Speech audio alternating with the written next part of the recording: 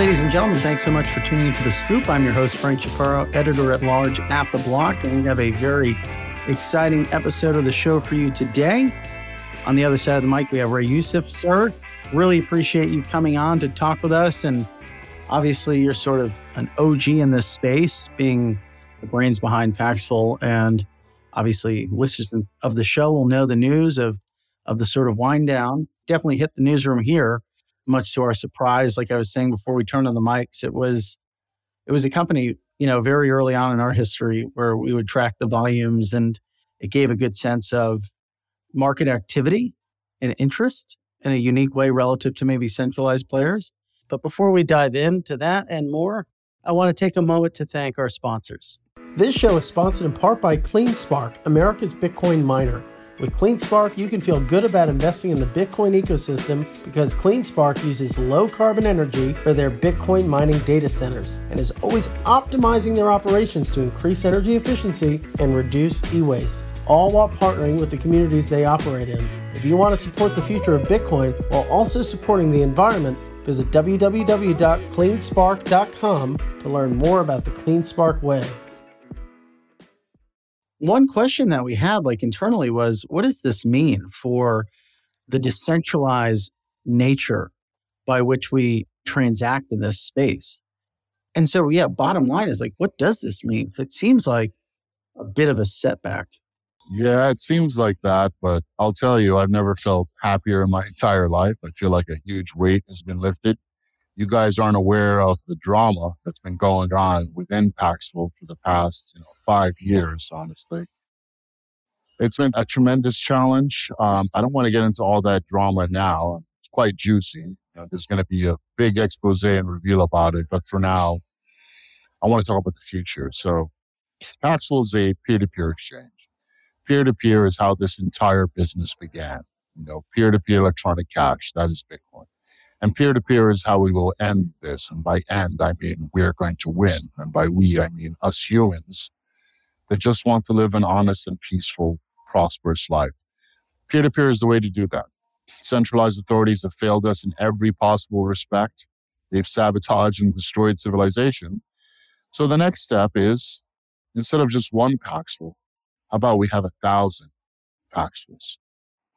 How about we have 10,000 Paxfuls? How about every nation state, every community has their own decentralized, unstoppable free market?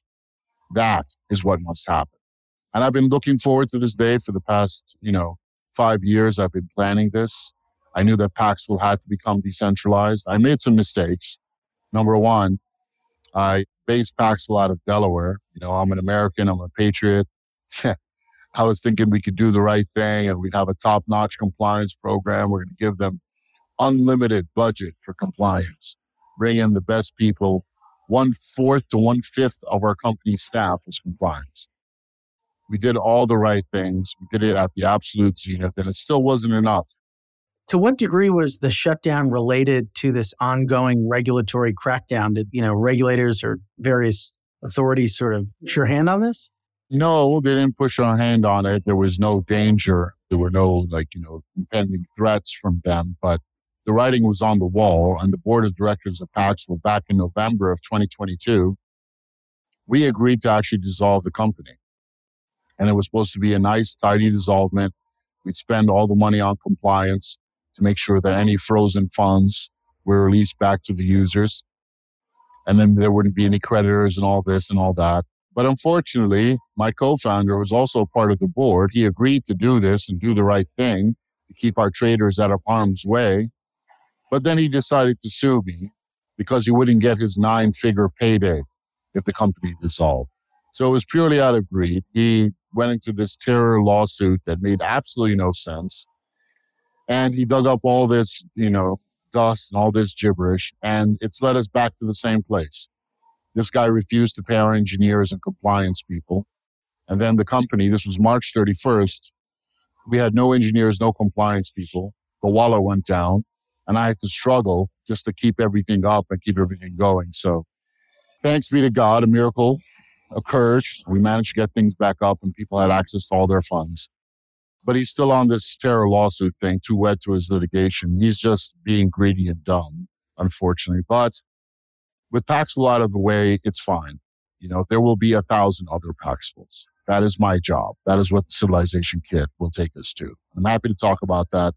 But as far as peer-to-peer in America, let me tell you, there was a time 2 years ago when local Bitcoin traders in the United States were being arrested en masse. They tried to get one guy for 35 years, him and his wife, because he sold $1,000 worth of Bitcoin for a bank transfer to his wife's bank account.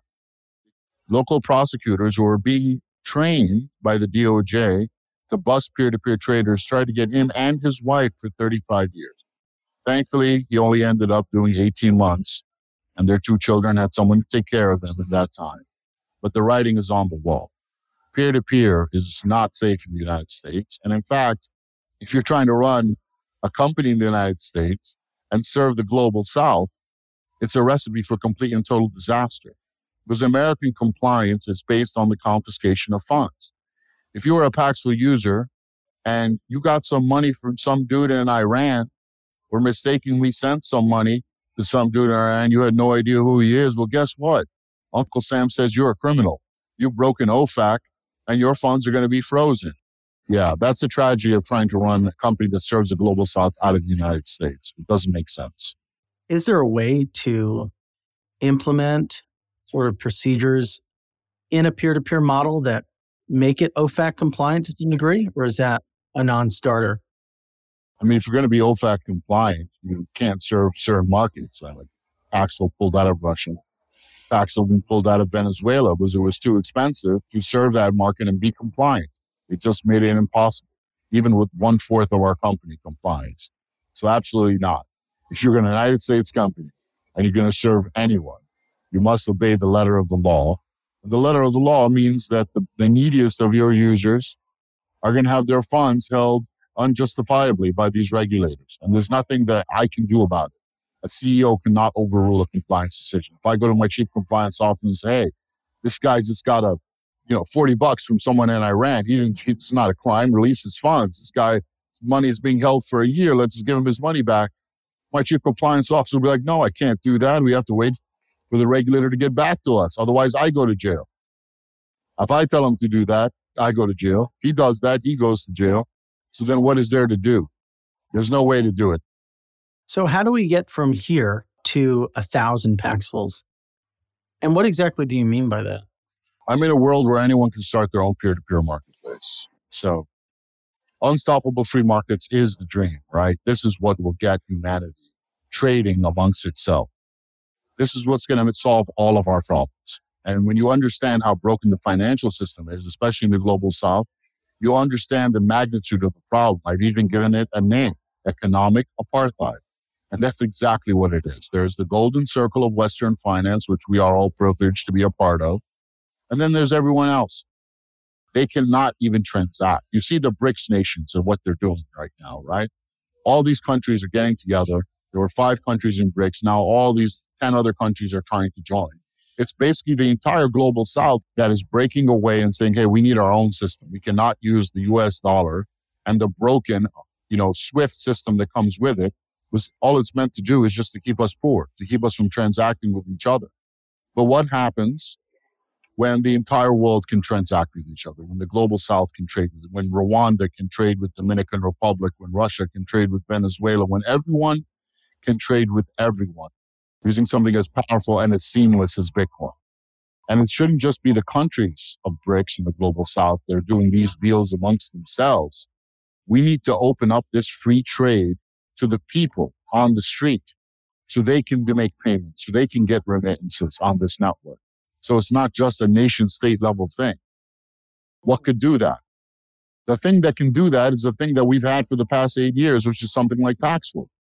Our users have basically taken this Swiss Army knife for money, this peer-to-peer marketplace, and hacked it to do every possible thing that you can imagine and things you can't imagine. Particularly our very ingenious users in Nigeria and Western Africa.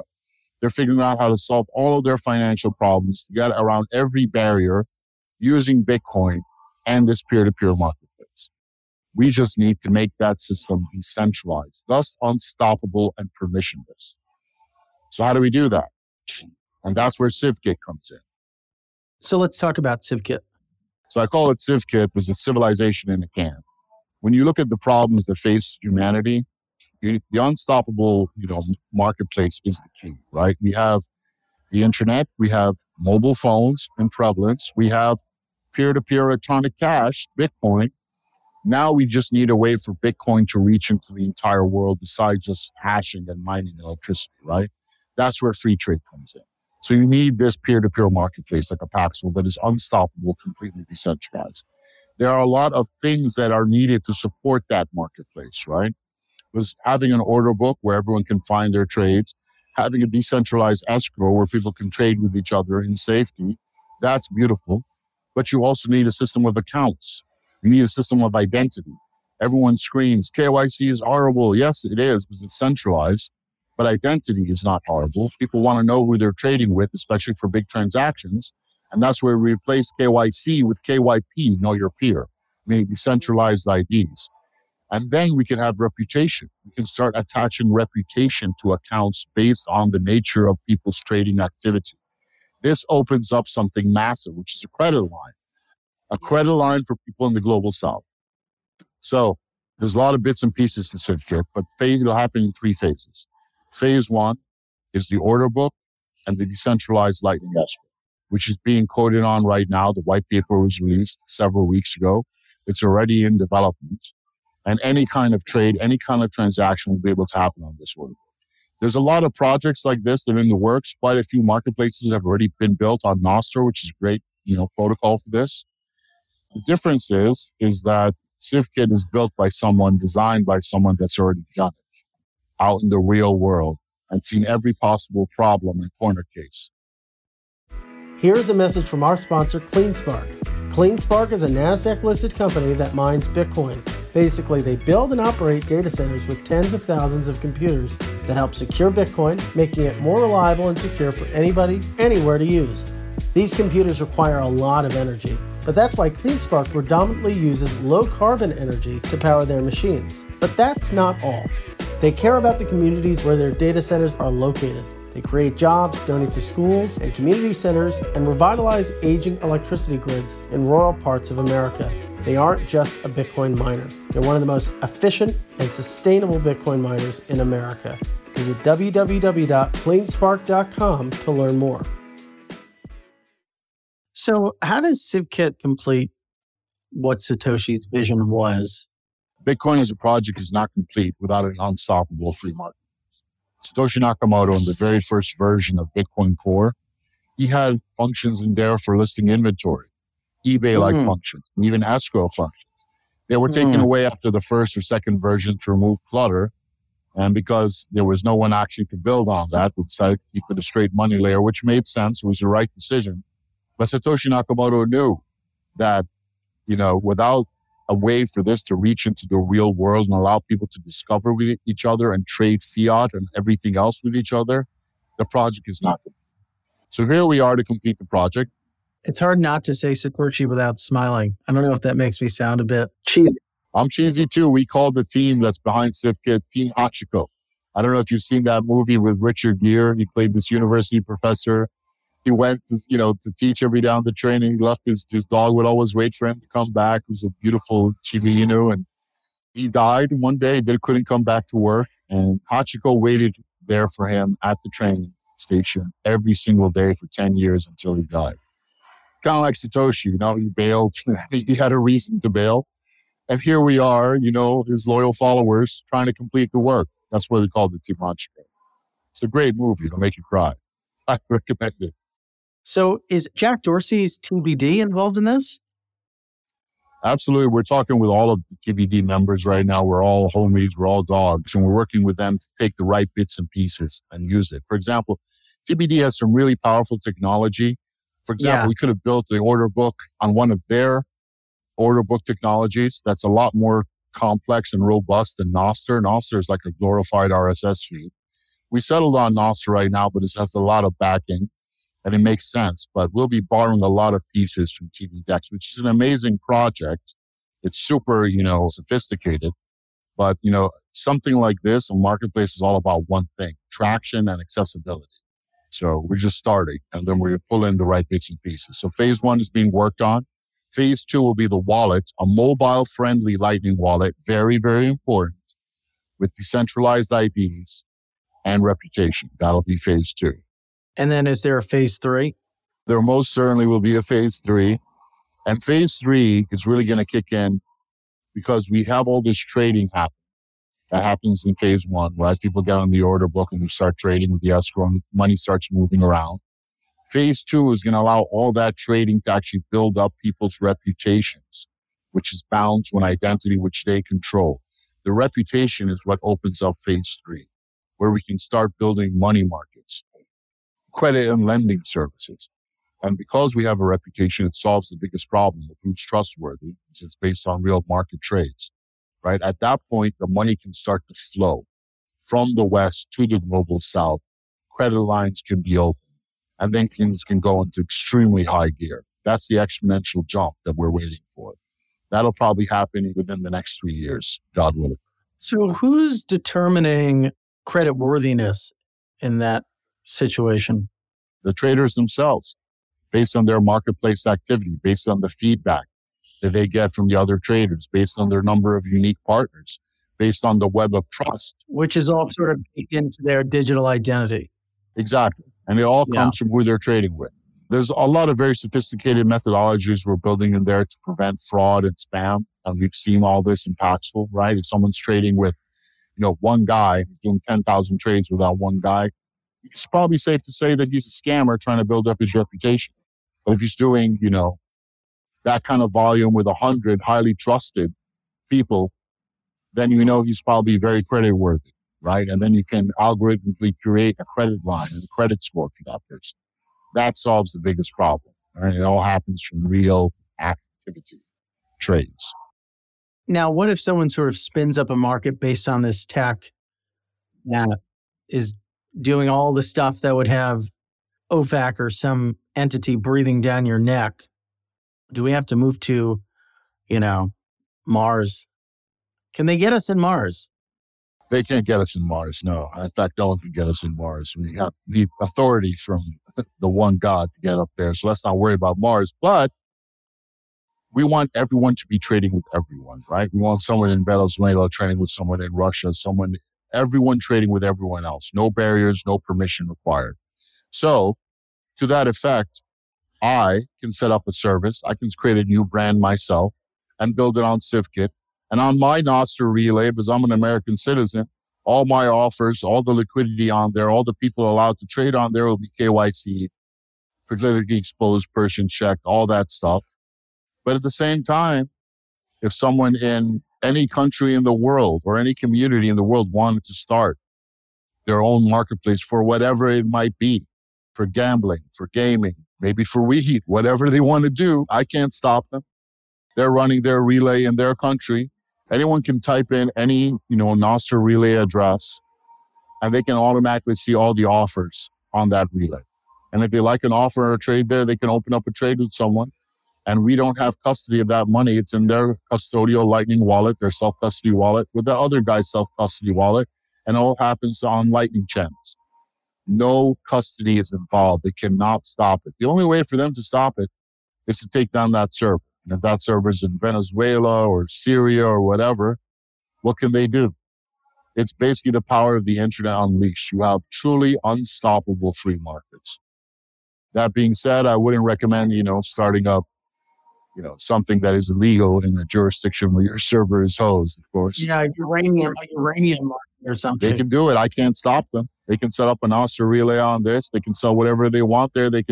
All the Iranians can trade with all the other Iranians. They can trade with the Russians. I have nothing to do with it. It's just like Bitcoin. Anyone can send Bitcoin to anyone else. Yeah, so there's ways to compartmentalize all of that.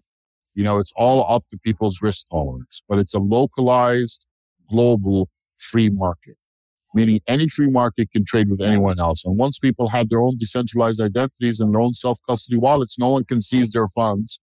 No one can tell them who not to trade with. It's beautiful. How did you get involved in all of this? What was the inspiration and what keeps you still interested? What drives you? I'm kind of like the Blues Brothers. I'm on a mission from God. That's how I've come to see it. But it all starts very simply. I've been a serial entrepreneur for 24 years. My first startup was in ringtones. And I was basically selling ringtones to a largely unbanked population, just teenagers that didn't have credit cards. And every single startup I've had, billing has always been the problem. So how do we get around this problem? If money cannot flow freely, then you certainly cannot have free markets. So every single startup I've had, I've always run into this problem. When I came upon peer-to-peer electronic cash, I was like, wow, this might be the solution to our problems. And I started building, startups around it. Paxful made perfect sense to do this because it would actually connect the people that needed this kind of help the most, which are peoples in Africa, India, Southeast Asia, Latin America, people in the global South. And the dream worked. 7, 8 years later, we had 12 million users, billions of dollars transacted. So now Paxful is stoppable. It's been stopped. I don't think Paxful is coming back ever again. If it did, I certainly would not be trading on it as someone from the global South. So here we go. Let's make 1,000 Paxfuls built on truly decentralized technology, built on Bitcoin. And so what do you expect that will look like? 1,000's a big number. Where are we in 6 months? In 6 months, phase 1 will definitely be released within the next 3 to 4 months. We should have a working code base there. We should have Nostr relays with all this liquidity from all these different markets. And people will actually be trading with each other. Pushing that into high traction is going to be a challenge. But I love business challenges. I love building traction. You do that by boots on the ground, just the same way I built Paxful. Paxful was completely bootstrapped. We didn't get a dime from anyone. We just built it out ourselves. I built it out, the entire business, by listening to our users. We're going to do the same thing here. And we're going to put out the best tools so that anyone, whether it's a nation state or community, can build out their own marketplace. We're going to have all these market masters running their own marketplace to be incentivized to do so. The more trades that happen on their market, the more money they make. So the incentives line up. Everyone should have a market. All these brilliant young people that started a business on Paxful, believe me, they all want to have their own marketplace like Paxful. It's just not an undertaking that they can take on. Well, we're going to release all the tools, not just the decentralized bits, but also progressive web apps for the front-end user experience and even for the admin experience as a marketplace master. And they will all be incentivized. Fantastic. Well, Ray, thanks so much for taking the time to join us and walk us through it all. Where can listeners learn more? Where can they follow you or get in touch if they're interested in the project? Well, there's civkit.org. You can go there, join our Discord. You can find me personally, Ray Paxful, on Twitter, Instagram, Telegram, all those places. And we're always open for help here. We're looking for the best, the brightest, and the most mission-driven people. We have a chance right now to strike a huge blow for the good guys. Let's face it. The good guys, meaning us, we've been on a losing streak for the past 100 years. It's been a horrible losing streak for the past 400 years. Now, all we need to do to make up all of that lost time is just give the peoples, the 6 billion people of the global South, a way to transact freely. That's going to put 3 billion young people to work. That's going to allow the money to flow. That's all we need to do. Once we raise to that position, there'll be no going back. So we're not dependent on their broken system and their, unipolar currency. If we just get to that place, humanity will have won. I'm giving us 7 years to get there, brother, by 2030. We don't have any more time beyond that. And believe me, I say that as someone that really understands where all this is going. And it's not difficult to understand because they're very vocal about what their plans are. And their vanity has reached an apex right now. So all we need to do is get that money to flow, brother. Let's make those sats flow. And you're going to see how powerful humanity really is. Understood. Thanks so much again for taking the time. We'll talk to you soon. Cheers, my good man. I'm an ex-CEO at large. Thanks for tuning into the show. We'll be back again soon with another great guest. Have an awesome day.